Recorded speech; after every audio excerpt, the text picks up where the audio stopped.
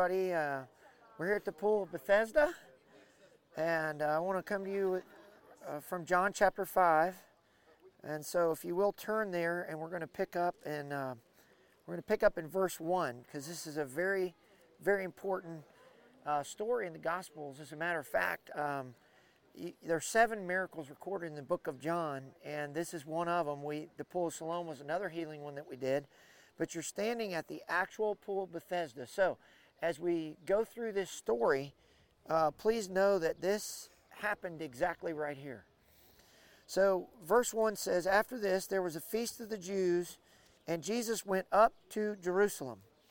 Now there is in Jerusalem by the sheep gate a pool, which is called in Hebrew Bethesda, having 5 porches." Bethesda means house of mercy.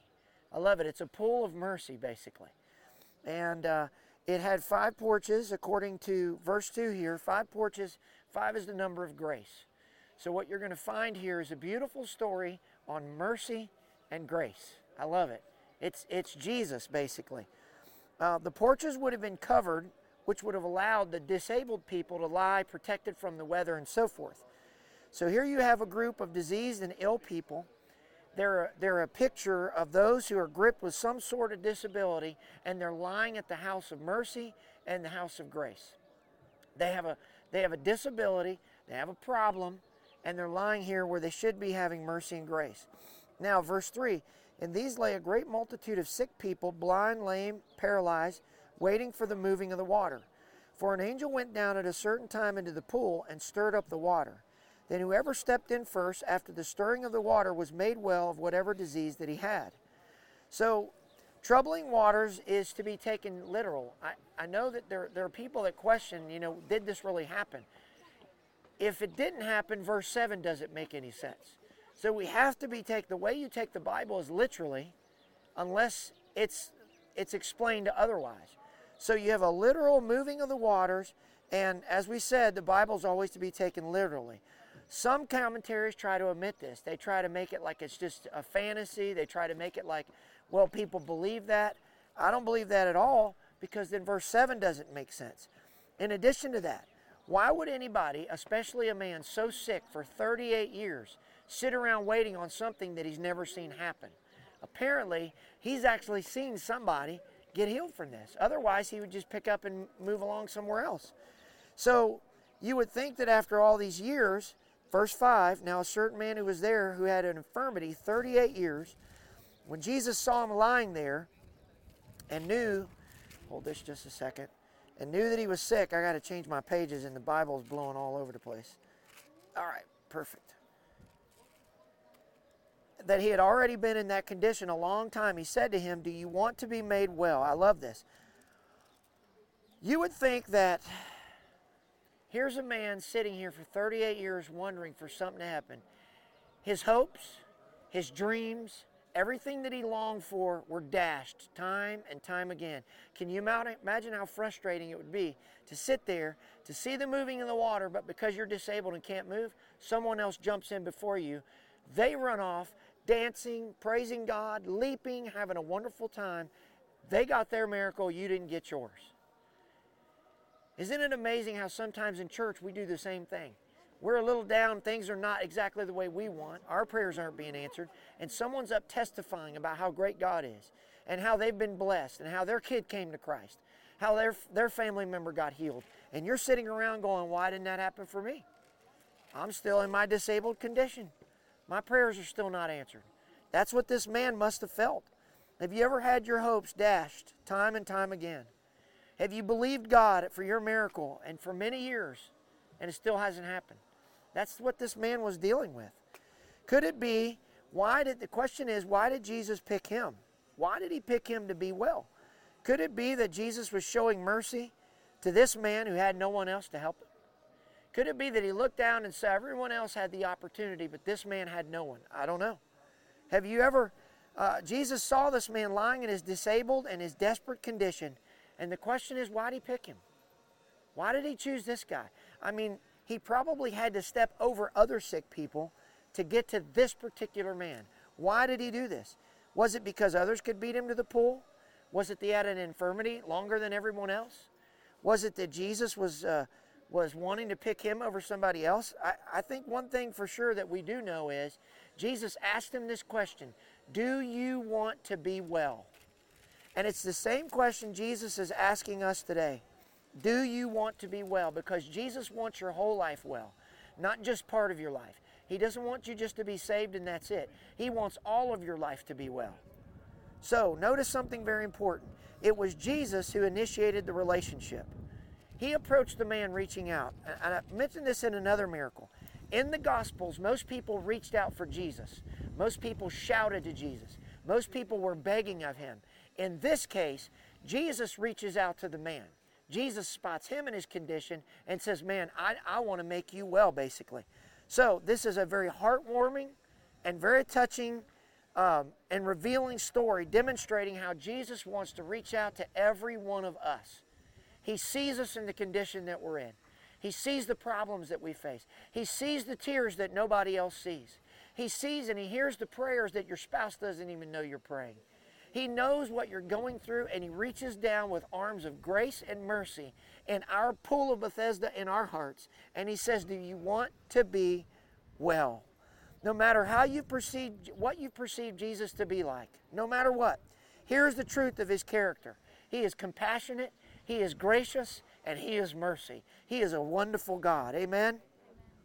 He knows all of our conditions, and isn't it wonderful to know that Jesus reaches out to the down and out, and to the spiritually out, and to the spiritually up and in, to every one of us. And he asked this powerful question, do you want to be well? That's a question for us today. Jesus wants to make us all well, but the question is, do we want to be well? Or would it be too painful to hope again? Would it be too painful to believe again? Would it be too painful to dream again? Do you want to be well? Do you want to be well of your spiritual disabled condition due to sin? Do you want to be well of spiritual blindness and spiritual lameness? Do you want to be well of a dry season, of disease, of sickness, of financial crisis? Do you want to be well of emotional distress or social ineptness? Do you want to be free? Do you want to be liberated? Because Jesus is offering that to all of us today. Hallelujah. Well means a person being completely whole. In other words, what Jesus was saying is, I'm able to make every part of your life completely whole again and completely well again. Every part. What Humpty Dumpty can't do, I can. Humpty Dumpty, the man fell off the wall and all the king's horses and all the king's men couldn't put him back together again, but Jesus can. Hallelujah. The man's eyes, the problem was in verse 7, the sick man answered him saying, Sir, I have no man to put me in the pool when the water is stirred up, but while I'm coming up, another steps down before me. I love this. His eyes were on the water, and he could only see the water as a possible answer to his solution. He believed he could only be healed by the water. He never was looking to God. But watch what Jesus says. I love it. Jesus said to him, Rise, take up your bed and walk. In other words, the answer was standing right in front of him in the man Jesus Christ. In other words, Jesus was saying, your eyes are in the wrong place. You need to be looking to God. You need to be looking to Jesus. Are you looking for answers in all the wrong places? Where are you placing your faith? Is it in a new loan? Is it in a doctor? We love doctors, but is it in a psychiatrist? A therapist? In a pastor? In the Quran? In People's Magazine or Reader's Digest? Is your faith in another article on the internet?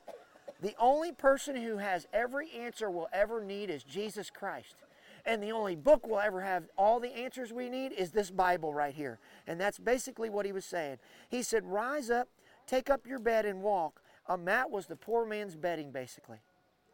He wants you to pick up the thing that has held you bound. He was basically saying, take the thing that once defined you and you pick it up and now you define it. Take the one thing that once held you down and you pick it up and you carry it now. The thing that once conquered you, you now conquer. The thing that once made you a victim, you're now the victor over. You carry it around as a testimony and you share it with everybody you come in contact with that Jesus Christ has set you free. He's already provided us with everything that we need to carry out his commands, right? Lazarus, come forth, and he did. Talitha Kumai, that means damsel, I say unto you, arise. She did. Go your way, royal official, your son lives. He did. To the leper, be clean. he was. To the man with 38 years being disabled by the pool of Bethesda right here, he was healed. Can you just move over there? Yeah, sure.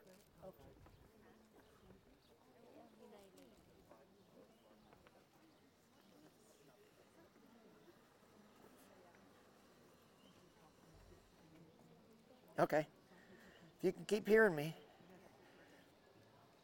In closing here, as you're continuing. No, that's fine. I'm almost done. In verse 9 here. In verse 9, so verse 8, Jesus says to him, rise up, take your bed and walk. Verse 9, I love this. It says, and immediately, instantaneously. The man didn't question it. The man didn't think about it. The man didn't wonder. The man didn't say, well, I don't know if this is really going to be true. Immediately the man was made well. He took up his bed and he walked, and that day was the Sabbath. Watch this. The man did not know he was healed until he obeyed the command of the Lord. Jesus never pronounced a word of healing over him. He just said, rise up, take your bed and walk. That's all he said. He merely commanded the man to act. The man would show his faith by an act of obedience to what Jesus told him to do.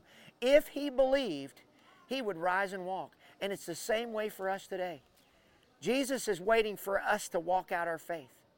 Faith is acting like God is telling the truth. Are you acting in your life like God is telling you the truth? If we really believe in our hearts, we'll act like God has already answered our prayer. This man's action would activate the power of God. I like to use this illustration. It's like a motion detector in your house. What happens?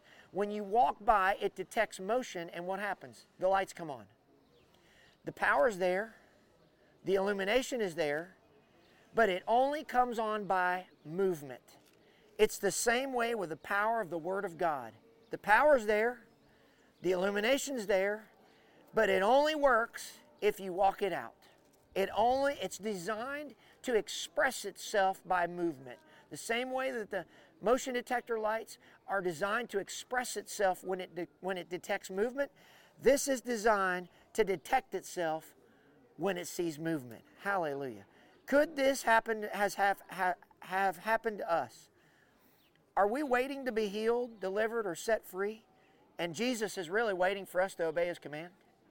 He never said, you're healed, get up, rise up, and walk. He just said, rise up and walk.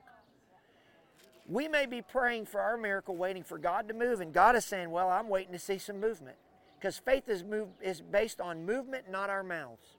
It's a walk by faith, not by sight, right? It's by legs and not by lips.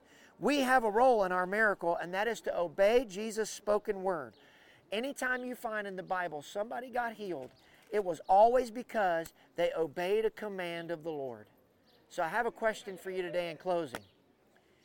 Are you praying for God to do something when really God's waiting for you to do something? Are you praying for God for your miracle and God's really saying, well, I'm waiting for you to take off and walk. I'm waiting for you to move forward. I'm waiting for you to act on the last command I gave you. If you're not hearing the voice of God, in closing, if you're not hearing the voice of God anymore, and you say, why isn't God speaking? Could it be, go back to the last time He spoke and ask yourself, did I follow His directions? Did I obey? Because if you didn't, go back and obey, and you'll begin to hear His voice again. So the question is, like the man at the pool of Bethesda, if you're here and you're saying, I need some kind of deliverance, I need some kind of freedom, the same man that got healed here 2,000 years ago, we can be healed right here, right now. But God's waiting for us to walk out His word, to act out the faith, to act like Jesus is telling the truth. Amen? Let's say a quick word of prayer.